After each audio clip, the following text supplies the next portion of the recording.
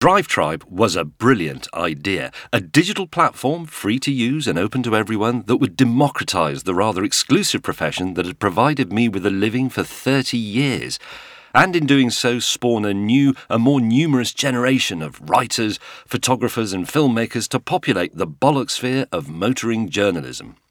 I was one of the founders and investors in the business, and it amused me to think that I would eventually reap a handsome dividend through, in effect, the process of making myself redundant.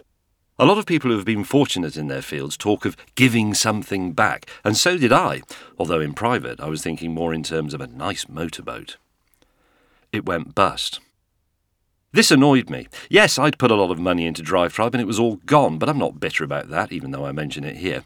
Business is naught but a bagatelle. What really annoyed me was that the great canon of writing I had contributed to the enterprise just disappeared. When a book goes out of print, it will probably be completely forgotten. They tend to go out of print for a reason.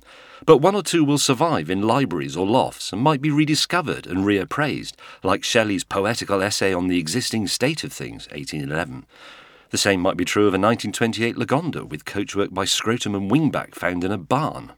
But when an app and its associated website are taken down, the content simply vanishes as a binary fart and isn't going to be rediscovered between the pages of an old encyclopedia.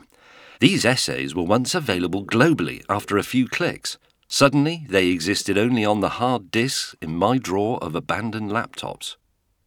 So here they are again, originally in the only form known to me when I started in journalism, in print.